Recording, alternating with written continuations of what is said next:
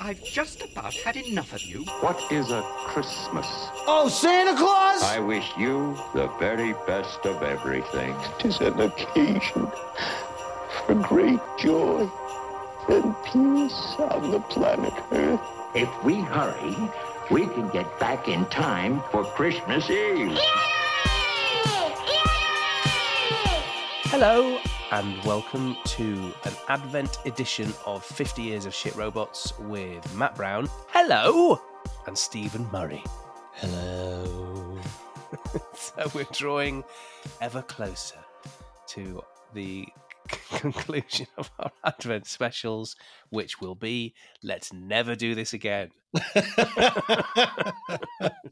Now, I have to say, I think I've really enjoyed these. It's been nice to step outside of our 50 years and sort of like be able to delve sort of deeply on very specific aspects of robotry, which has been lovely. I've enjoyed them. Shall we open up today's door? Oh no! It's a dead bee is inside. What greater symbol of the decline of civilization than a poor dead bee? We've actually, I've noticed. Have you ever noticed dead bees around your way? If I see a little bee in any form of distress, I will try and give it some water. I have revived a couple of little bees before. That's nice. So, question: why are bees important, Stephen Murray? Pollinators. They are great pollinators. They're the best kind of pollinators. They're not the only ones, though. No, hoverflies pollinate. Absolutely. And obviously, you've got your moths and your butterflies. Yes. Pollen beetles pollinate, obviously, hence the name. Yep. If you look in any large flower in summer, you'll see tiny little proliferation of beetles inside, and they go from flower to flower. So yeah, but the greatest pollinators are bees and they are the symbol of hard work. Absolutely, and also the symbol of Manchester. I was just going to say, there's bees all over Manchester. Yeah, they are. So broadly speaking, they're important because they pollinate wild trees and wildflowers, and those then in turn support other insects, and those insects support other mammals and birds. So the sort of the whole food chain is dependent on bees, but also, as you say, they pollinate crops as well. There's an estimated 1/3 of all the food we consume is pollination dependent. It is, and one of the bad things that we do is we move hives around. They do this a lot in America. They'll move a whole lorry load of bees to the almond harvesting places. Right, yeah, in California. And what that does is it proliferates the bee mite. Oh, right. Which is one of the things that's decimating bee colonies. Yes. Bees have been in decline for quite a few years now, haven't they? And if anyone wants to understand the true horror of what may happen to Earth if bees, go extinct, then you just have to watch Bee Movie, the Seinfeld voiced animation, which deal with that subject. I'm sure this is very disconcerting. Yeah, this is a bit of a surprise to me. You're a bee. Yeah, I am a bee. Can I, get you something? Coffee? Well, I don't want to put you out unless you're making anyway. Oh, it takes 2 minutes. Really? It's just coffee. I hate to impose. Don't be ridiculous. Actually, I would love a cup. We are going to talk about robot bees because there's sort of almost like feels like it's a bit of an arms race in America. There's quite a few different universities who are working on this problem of declining bee populations. And one of the things that they are doing is creating robot bees and robot pollinators. So there's a guy who is in charge of a team who are actually trying to make they're like mini drones, which will go and target flowers and do the job of pollinating, replicating sort of the movement of bees. And they've even got a colony which is like a mother drone, which flies to a tree, hangs in a branch, and then the little mini drones then fly off from there and sort of pollinate, a local area. Because as you might well imagine, Stephen Murray, I can see you're about to say it anyway, the battery life is not very No. not very big on these things. There's a battery life of about 7 minutes. Oh, they need to be solar powered. If we can get parking meters to work on them, we can get bees to work on them. Yeah.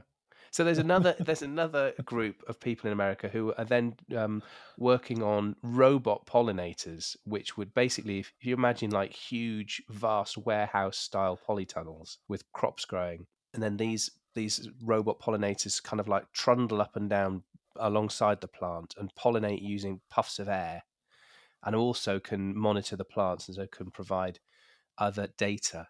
And the video I've seen, then so these two American sort of academics were chatting really, animatedly about the technology that they're developing and the future, and then up pops this British scientist who just says, "Surely it would be less expensive and easier if we could just look after the current bee population." Yeah. The obvious. Yeah, which I thought, oh yeah, that is a much better solution, isn't it? But I think all of these schemes are looking to work in tandem with, helping the bee population as well. But there's another sort of robot bee that I discovered as well, which is a tiny little robot bee that goes into a hive and can assist the queen. The job is to assist the queen, and it's to groom the queen and do jobs that some of the queen's drones would do. But and it can also then provide information and data on the health of the colony and the health of the queen and that sort of thing. Wow. I know. I thought That's that was a really weird interesting. one. Yeah, it is, isn't it? So I thought robots interacting with the animal kingdom, I thought was really interesting. We've seen some robot sharks on Blue Planet, haven't we? Yes, we have. You're They right. do. But there's also this thing called the Snotbot. Does it do what it says on the tin? It does what it says on the tin, but it does it for whales, cetaceans, for whales and dolphins. When the whale or the dolphin breaks the water, it'll blow out of its blowhole, and the drone collects the snot from there. And it's used to find out the health of not just the individual whale, but the pod. Because it's funny, isn't it, how you sort of think that in so much of the films that we've watched and so much of the sort of collective imagination, robots indicate annihilation. Yeah. And yet, now they're helping us. Yeah, and yet they're helping us loads, aren't they? In ways that everybody would just go, "Oh, that's good. That's a good thing." There's a Slothbot as well. What does that do? It's all set up in the colony of sloths, and it hangs upside down. It's got a real cute face, and it just moves about really slowly and films them and checks on the health of the. I don't know what's the collective noun for sloths. A nap of sloths. Let me have a look and see. A dormitory of sloths. So there is no recognised collective. I think you'll find I have created one. Well, the ones that have been created, I like yours. What was yours? A nap? A dormitory of sloths. Oh, a dormitory of sloths. Or a nap. Yeah. The other ones that have been created are a bed of sloths, a slumber of sloths, and a snuggle of sloths. I like slumber. Yes, I prefer those to yours. Oh. Moving on.